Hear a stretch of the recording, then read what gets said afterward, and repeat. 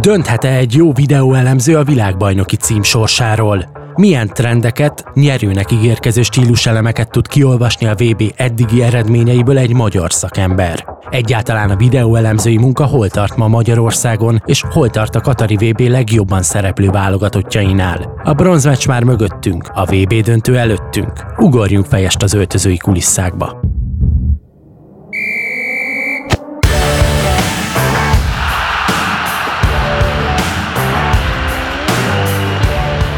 VB Extra, a Sportcast külön kiadása a legnagyobb foci ünnepről, nem csak rajongóknak.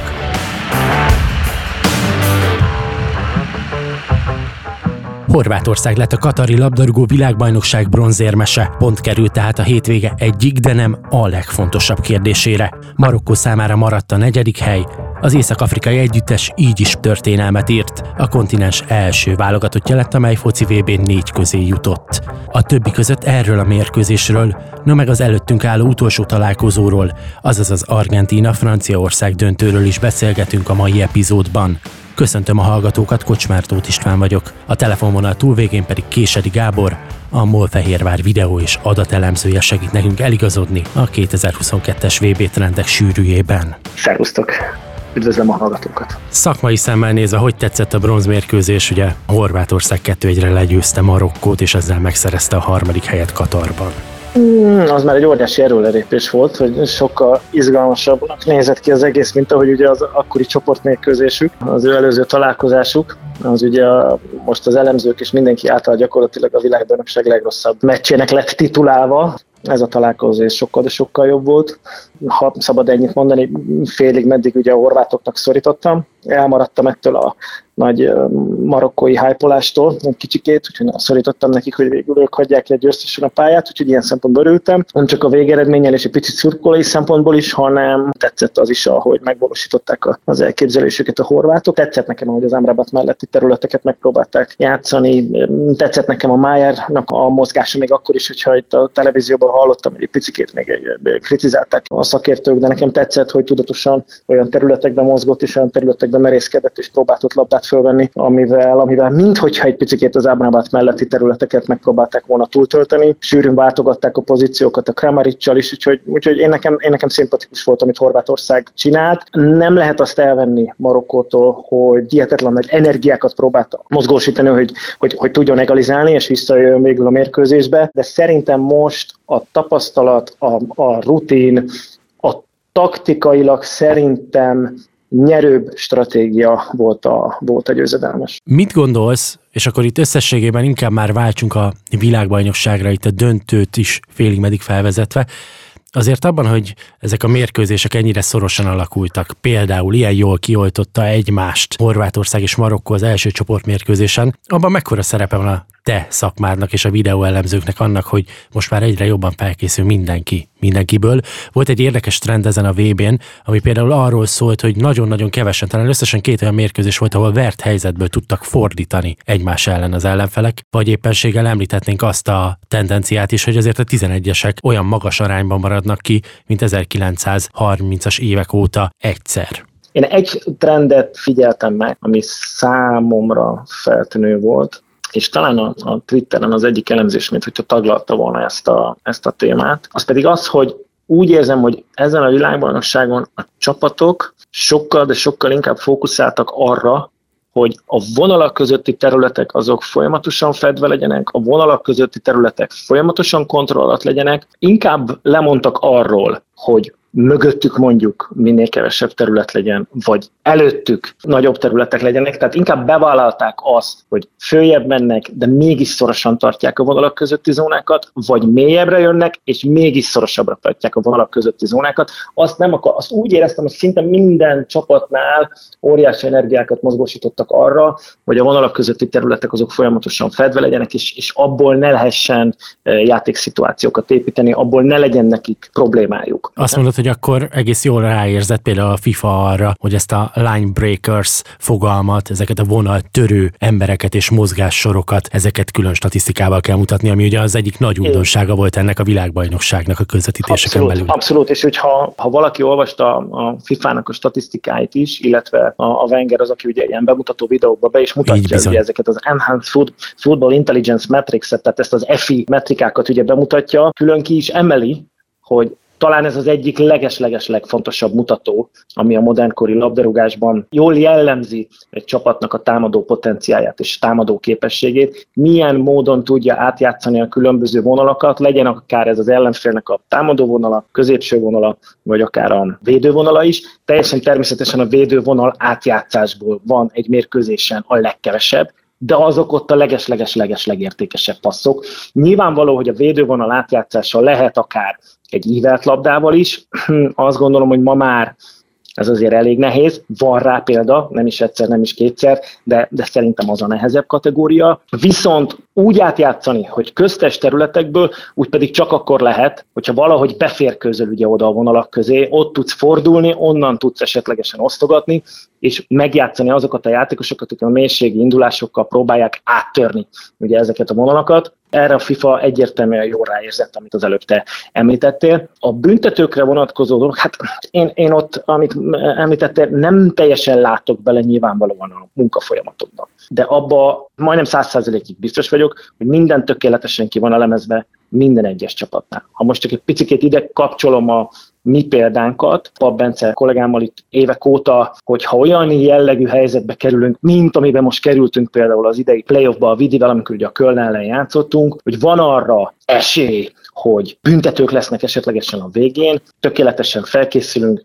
évekre visszamenőleg visszamegyünk, átnézzük az összes rugási lehetőséget, átnézzük a kapusokat is, mit érdemes csinálnunk, látunk-e valami tendenciát, megtöri a mozgását, hogyha megtöri a mozgását, érdemes esetleg egy kicsit kivárni a kapusnak, vagy mozgassa meg, csináljon esetlegesen egy cselt, próbálja ellenfelet idézőjelesen becsapdázni, ezt végig átjátszuk. Hogyha mi itt ezt a magyar első osztályban végignyálazzuk és végigcsináljuk, végtelen alaposan, ezt levetítjük a kapusoknak, egyértelmű számomra, hogy egy világbajnokság mezőnyében ez alaptézis kell, hogy legyen, és aztán bele van verve a kapusokba. 1000%-ig biztos vagyok, és hogy ebből a belevert információból a kapus eltére egy büntetőrugás alkalmával, az viszont már onnantól kezdve az ő döntése. Magyarországon azért viszonylag új az az egész munkásság, amit ti végeztek, sokszor a háttérben vagytok még mindig. Te mit gondolsz, vagy mit mondanál egy jó videóelemzőnek, ha jól végzi a dolgát, mekkora a szerepe egy csapat sikerébe, dönthettek esetleg ti győzelmekről, vagy hosszabb távon bajnoki címekről?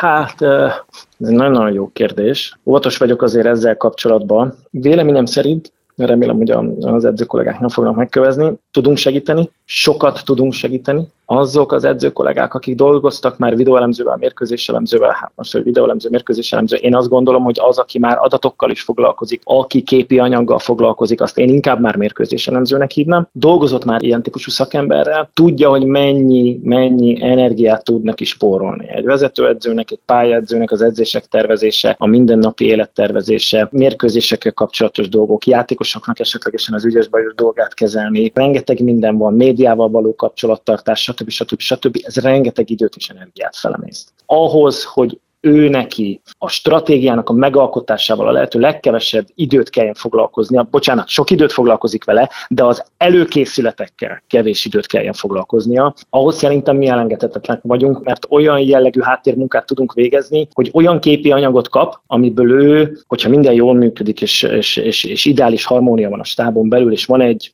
egészséges bizalmi légkör is, akkor szerintem megalapozott döntéseket tud hozni, és fel tudja ráépíteni a csapatjátékát. Ez nem azt jelenti, hogy egy vezetőedző vagy egy pályaedző nem ellenőrzi a mérkőzéseket, nem nézi át az ellenfeleket, teljesen természetesen átnézi, de én azért úgy érzem, és ez az én tapasztalatom, hogy szinte minden edző megcsinálja ezt a fajta feltérképezést, de az alaposságot azt mi toljuk egy picit a feneke alá, hogyha szabad így ezt mondanom. Erre vannak különböző segítségek, tehát nem csak mérkőzések előtt tudunk neki segíteni, a mérkőzések utáni feldolgozásban, videó és képi anyagnak a feldolgozásában, vagy akár akár az adatszintű dolgoknak a feldolgozásában is szerintem nagyon gyors munkát tudunk végezni, hogyha ennek már van egy kitaposott ösvénye, egy járható útja, amit egy klubon belül folyamatosan csinálsz, egyfajta olyan munkametódus, ami már bevált, és mérkőzés közben is. Tehát azért itt a mérkőzés közbeni dolgokat ne felejtsük el. Nekünk is van egy egészen modern és egészen jó kispados módszerünk, amit folyamatosan alkalmazunk, és azzal tudjuk segíteni a vezetőedzőt és a pályázőt. De ha elmész mondjuk a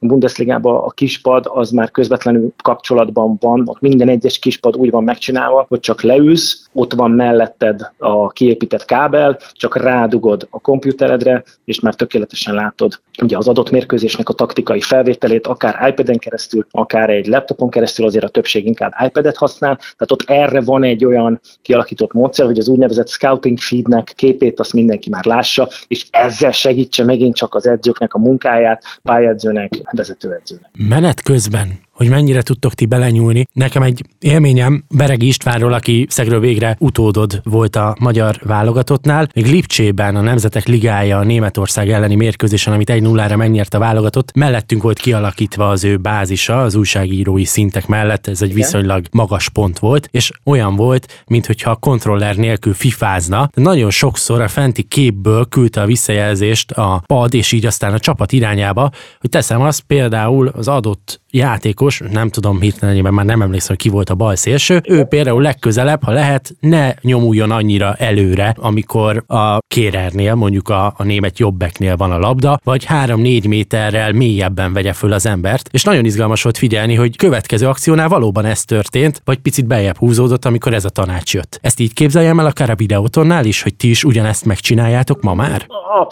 Abszolút, persze. Hát ugyan annak idején még az István előtt, ugye mi már annak idején a Palival is így csináltuk ezt, majd Dárdai Pállal, bocsánat, elnézést, hogy így mondtam, volt egy folyamatos kapcsolat közöttünk, és aztán utána, amikor a Vidihez ide kerültem, alapok már megvoltak, mert ugye itt előtte azért dolgozott már videóelemző, de nagyon szépen rá tudtunk erre építeni, és a Henningbergtől kezdve a Márko Nikolicson át mindenkivel úgy dolgoztunk, hogy megvolt a folyamatos kapcsolattartás félidőben is, mérkőzések közben is, hogy ezt most walkie-talkie-val intézed el, vagy valahogy más, vagy ez természetesen ez mindenhol csak metódusnak a kérdése.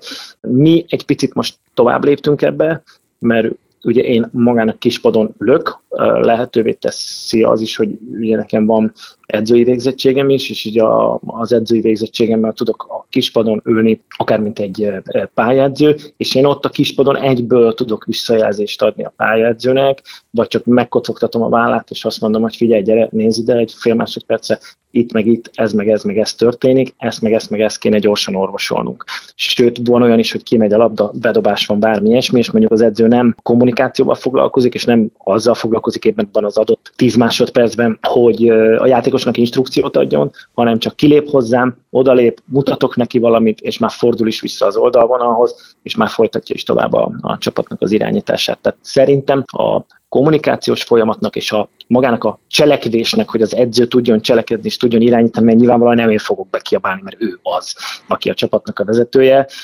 Maximum a pályaedző az még, aki fölállhat és úgymond irányítás jelleggel tud tanácsokat adni a játékosok számára, de ez szerintem nagyon föl tud így gyorsulni. Ez végtelen módon föl tud gyorsulni, és nagyon hatékonnyá tud válni. Említettél nemzetközi példákat. Mennyire láttok egyébként rá a legfrissebb trendekre? Kijelenthetjük azt, hogy mondjuk egyáltalán nem skifi az, ami a sajtóban megjelent, hogy mondjuk a Bayern Münchennél Julian Nagelsmann úgy tart edzést, hogy kín vannak a drónok a pálya fölött, és már edzés közben, hogyha valaki rosszul helyezkedik, megállítja, megmutatja a csapatnak tableten, és úgy ismételteti el a gyakorlatot, ami elméletileg azt írja a sajtó, de hát én ezt a saját szememmel sose láttam a németeknél, rendkívül felgyorsítja a különböző csapatmozgások begyakorlását, betanulását. Ez az a terület, amiben szerintem nagyon sokat léptünk előre. És itt most nem csak a Vidiről beszélek, hanem országos szinten is azért sikerült ebben sokat előrelépni, mind az utánpótlásban, mind a felnőtt szinten. Megint mondom, nem nagy képűség, bizonyos területekben nem, de ez pont az a terület, akár a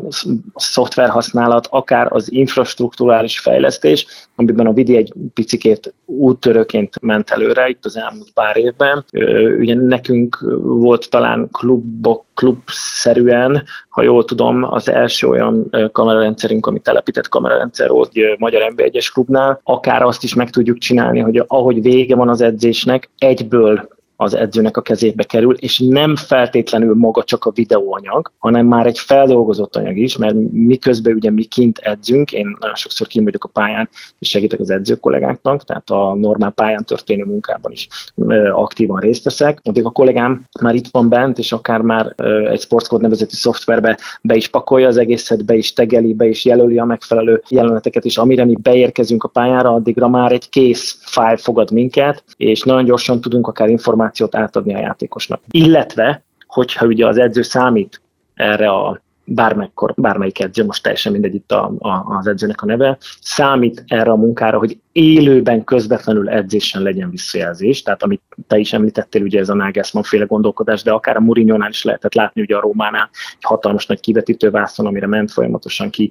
az információ, és más kluboknál is, azt hiszem a Hoffenheimnél is volt ilyen jellegű kezdeményezés, az SAP-val karöltve.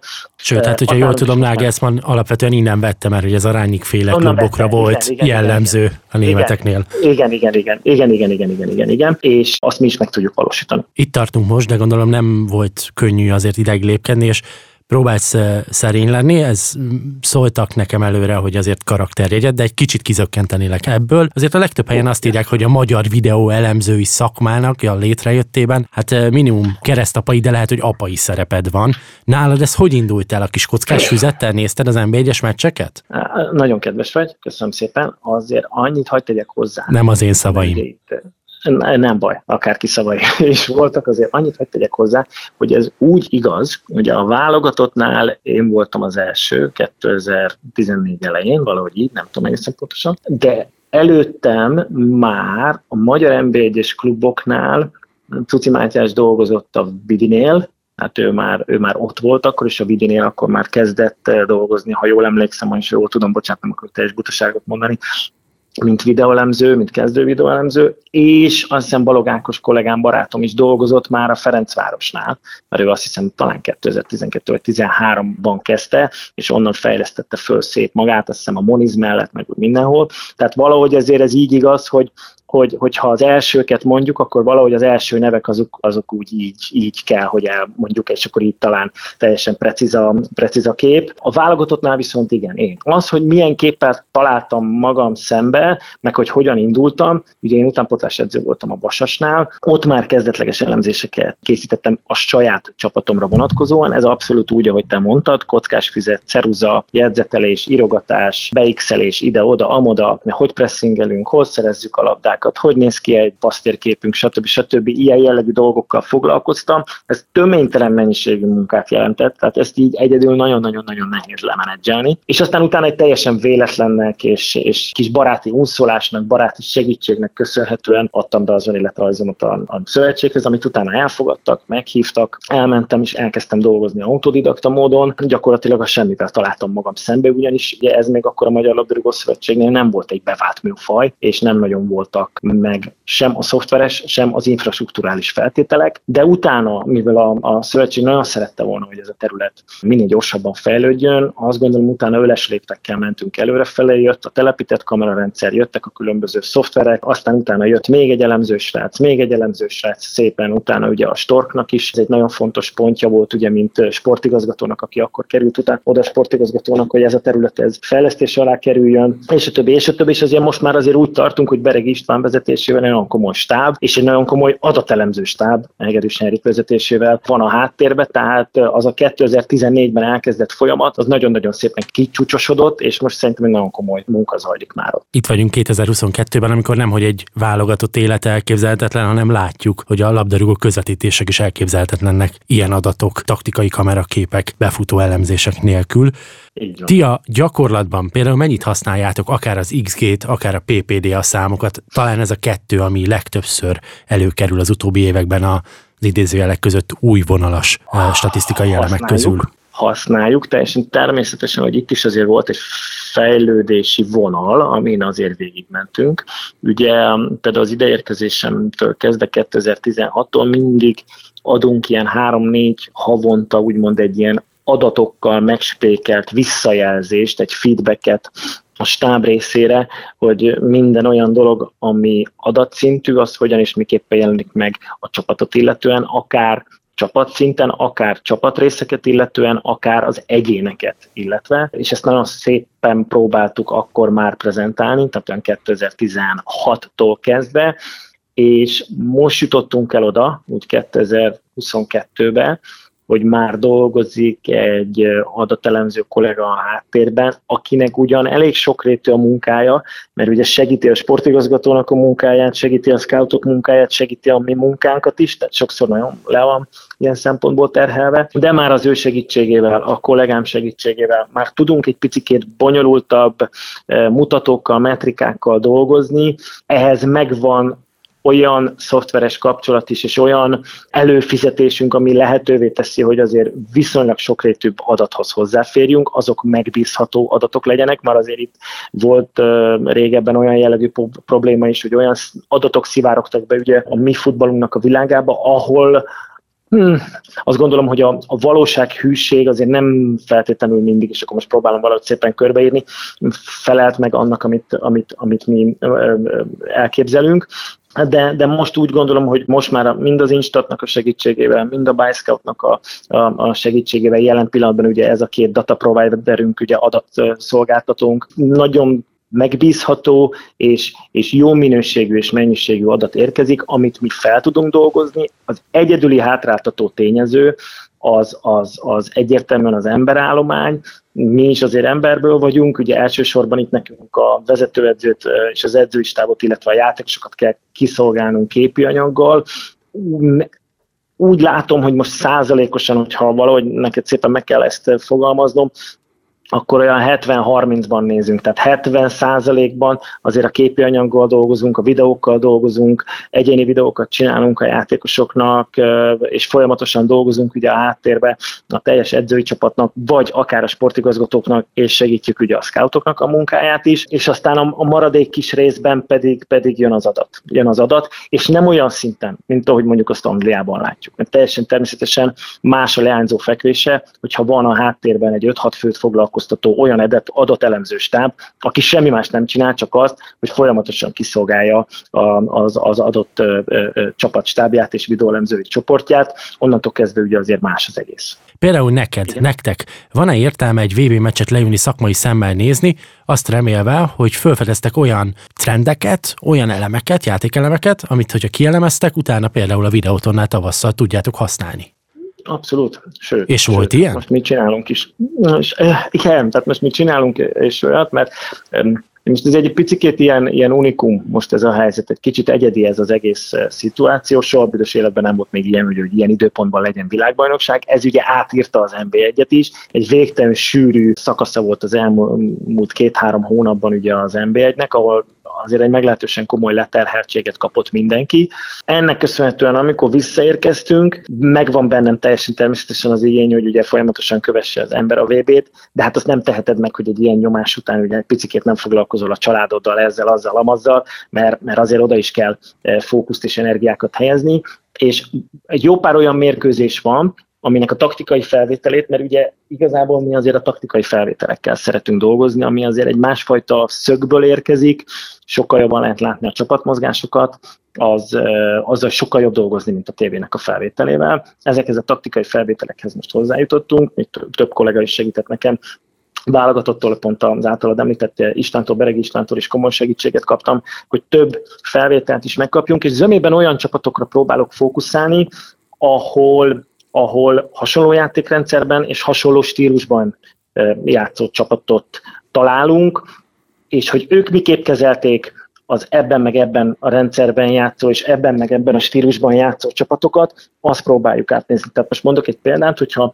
látok egy olyan fajta lehetőséget, mi nálunk ugye most a vezetőedző nagyon-nagyon szereti a labdakihozatalt, szereti, hogyha szépen fel van építve, szereti, hogyha ezt az egészet bátran és kezdeményezően csináljuk meg, és azt is szereti, hogyha ebből utána, hogy nekünk van egy jó labdakihozatalunk, utána ebből van egy jól megtervezett struktúránk a középső zónában is, és van egy határozott befejezési vagy áttörési modellünk is, most nem tudom szebben megfogalmazni, bocsánat, lehet, hogy egy kicsit szakmaiatlan volt, az egy-két mondat, és erre keresek például én példákat, hogy az az adott csapat, amelyiket látok a világbajnokságon, hasonló stílusban, hasonló játékrendszerben, mutat-e valami olyan dolgot, ami nálunk is alkalmazható lesz. Itt szerintem óvatosan kell bánni, mert azt azért nem szeretem, amikor folyamatosan ez van, nézd meg, a Liverpool ezt csinálja, oda néz, aztán a Bayern München meg ezt csinálja. Gondolom, hogy van egy kis probléma azzal, hogy a játékosok meg tudják-e ugyanúgy valósítani. Hát ez így van, tehát azért azt nem szabad elfelejtened, hogy neked van egy saját csapatod, annak van egyfajta limitje, azért a fölé ugrani nem feltétlenül biztos, hogy érdemes. Gábor, ha nem 7 pecsétes titok, bocs, hogy közbevágok, de fúrja az oldalamat. Mely válogatottakat figyelted? Ki az a VB-n, vagy kik azok a VB-n, akik hasonló stílusban játszanak, amit meg lehet feleltetni, paralelbe állítani a videótonnal? Nehéz azért ez, tehát hogy nem szintről beszélek, hanem keresek egy olyat, hogy például ők azt mondom, azt az adott helyzetet, szituációt hasonló felfogásból hogyan és miképpen oldják meg. Van-e esetlegesen egy olyan mozgás, van-e esetlegesen egy olyan váltás, vagy egy olyan rotáció, ami számunkra érdekes lehet, és mi nekünk nem jutott az eszünkbe. Tehát miközben mondjuk most néztem a horvát válogatottat, akkor most mondok egy példát, ugye ez egy friss példa, a mai mérkőzés. Ugye a horvát válogatott, amit már az elején talán említettem is, többször, ha figyeltétek, többször a Maier, ugye aki alapjában véve a jobb oldalról dolgozott volna, a Maier átmerészkedett a másik oldalra, Kovácsics egy picit mélyebbre visszalépett, Modric egy picit mélyebbre visszalépett, még talán Perisic sem merészkedett annyira föl, viszont a Stanisic nagyon szépen elkezdett forogni fölfelé. Maier egy teljesen váratlan pozícióban jelent meg, egy olyan pozícióban, amire senkire nem számított, hirtelen Amrabat mellett, nem egyszer, nem kétszer. Hogyha nézitek, egyébként azt hiszem pont a gól előtti szituációnál, amikor Livaja megcsinálja a mélységi beindulást, pont előtte is abban a pozícióban van Maier, és Stanisic meg egészen magasan helyezkedik. Olyan területbe mozgott be Maier, ami nekem nagyon szimpatikus abból a szempontból, mert nekünk is van olyan jellegű problémánk, hogy köztes területeket hogyan játszunk meg. Elmerjünk-e hozni a jobb oldali területből egy játékost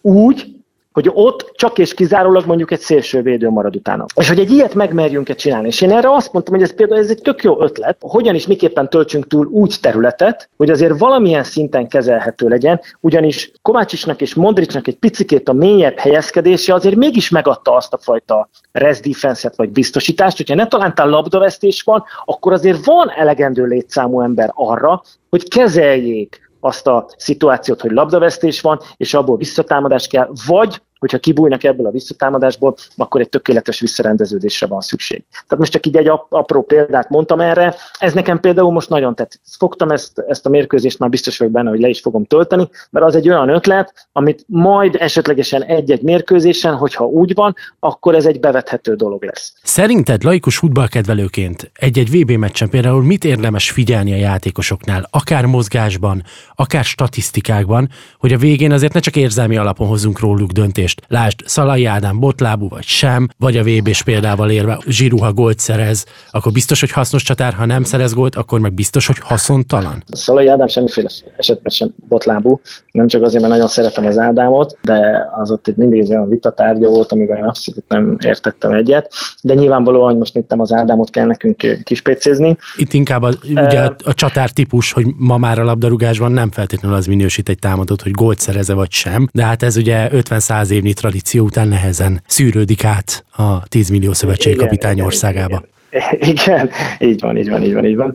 Az első és legfontosabb az, hogy azért minden pozíciónak megvan egy követelményrendszere. Tehát vannak olyan alapdolgok, amit tetszik, nem tetszik, hogyha játszunk egy 4-2-3-1-es játékrendszerben, akkor azt mondom, hogy annak a 9-esnek valamilyen szinten hoznia kell azokat a dolgokat, hogy megy föl rá egy labda, oké, próbálja azt megtartani, rendben van, tudjon lekészíteni abból, támadja folyamatosan a boxot, a boxból jó mozgásai legyenek. Most az, hogy folyamatosan a rövid oldal támadja, vagy visszalép, és abból állandóan a hosszú oldalra megy, és más az, aki megtámadja a rövid oldalt, ez nem teljesen mindegy, ez már csak a megközelítés kérdése, hogyan vegyen részt az összjátékban, és hogyha ő ettől eltér, de ennek ellenére, hogy eltér, a csapat hasznára van, és úgy, hogy eltér más azt a fajta munkát, amit ő megcsinált, abban az adott esetben nem tudott volna megcsinálni, akkor nekem ezzel nincsen semmifajta problémám. Ha tartósan eltér tőle, és azzal úgymond hátráltatja a csapat kibontakozási lehetőségeit és eredményességét és effektivitását, az már megint egy másik kérdés. Akkor az nekem ez jóval súlyosabb probléma, és akkor ezt teljesen egyértelműen kezelni kell. Vagy, és akkor itt még bejön még egyetlen egy olyan dolog, amit mi mindig kihagyunk a számításból, azt, hogy vajon mit mondott neki a szövetségi kapitány. Mert azt nagyon szeretem, amikor ugye bloggerektől kezdve mindenki okoskodik, hogy figyelj, ennek a játékosnak ezt kellett volna csinálni, azt kellett volna csinálnia. Értem én, de azért nem voltunk bent a taktikai értekezleten, nem hallgattuk meg, hogy az adott edző mit mondott annak az adott játékosnak. Mondok erre egy tökéletes példát, hogyha szabad, akkor név nélkül, mindegy a válogatottban, az egyik játékosnak mondta a válogatottnak az adott edzője, és teljesen mindegy, hogy ki, és mondta, hogy figyelj, neked ezt kell csinálnod.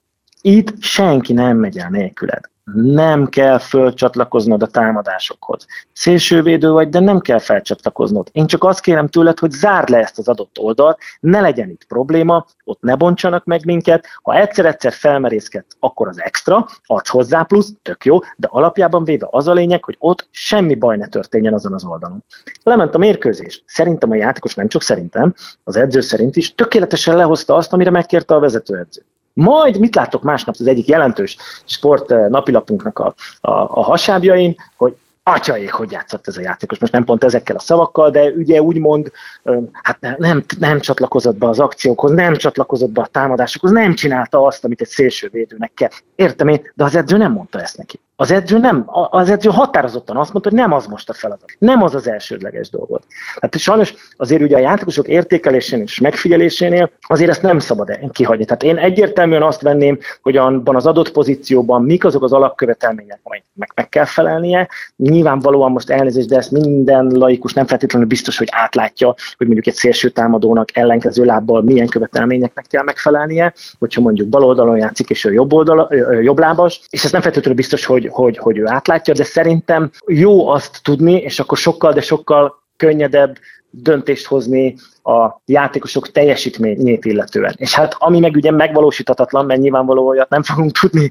hogy képbe legyünk az edzőknek az alapstratégiájával és az alapgondolatiságával. Ez csak egy idea a részemről, de hogyha azt esetleg lehetne tudni, akkor azért az nagyon-nagyon sokat segítene egy játékosnak az értékelésénél. A stílusok, illetve az eddigi mérkőzések alapján milyen döntőre számítasz Argentína és Franciaország között? Az adatokból kiindulva, amiket esetleg láttál, vagy elemzéseket, hogyha foglalkoztál ezzel a két csapattal, mernél-e tippelni, hogy melyikük az esélyesebb hajszányival, ha egyáltalán van most köztük esélybeli különbség?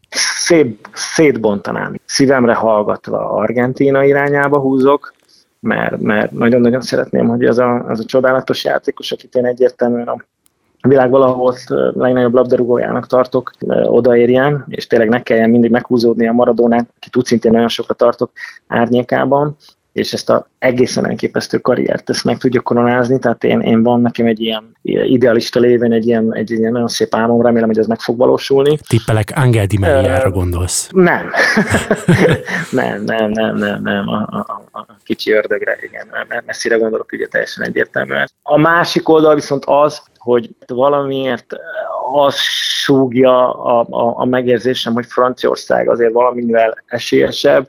Posztra, hogyha posztokra nézzük, posztra lebontjuk ugye a labdarúgókat, akkor én úgy gondolom, hogy ha minden egyes posztot átnézünk, erősebbnek érzem a francia csapatot, és annak a variációs lehetőségei is jobbak.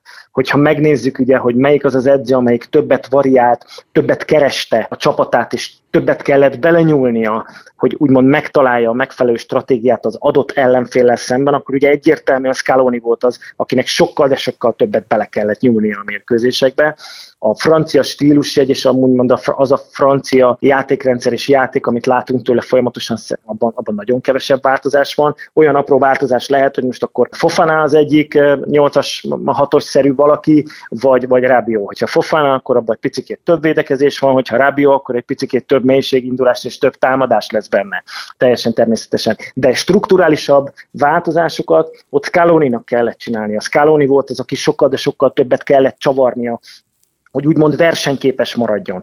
Viszont, és akkor itt ez Scaloninak is a dicsérete, viszont mindezek mellett egy folyamatos fejlődést lehet látni. Tehát ő csavargatta, de egy folyamatos fejlődést lehetett látni a játékukban, és elérkeztek oda, hogy az előző mérkőzésen mutatták be torony magasan a leges legjobb produkciót. Úgyhogy ilyen szempontból viszont a franciáknak nem lesz könnyű dolga, mert annyira minőségi produkciót, amit az argentinok mutattak be, annyit viszont én még nem láttam tőlük. De ki tudja, lehet majd a holnapi mérkőzésen, amikor igazán kell, akkor fogják ezt a produkciót bemutatni. Késedi Gábor, köszönjük szépen az elemzést. Ezzel a Sportcast mai epizódjának végére értünk. 16 órakor kezdődik a katari világbajnokság döntője. Mindenkinek jó meccsnézést, jó szurkolást kívánok. Búcsúzik a mikrofonnál a szerkesztő műsorvezető, Kocsmár Tóth István.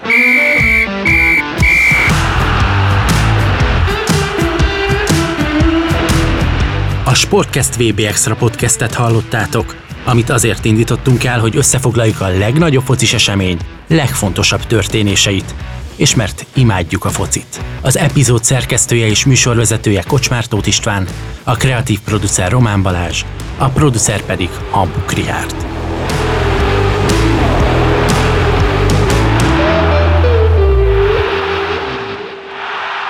Beaton Studio. A műsor a Beaton partnere.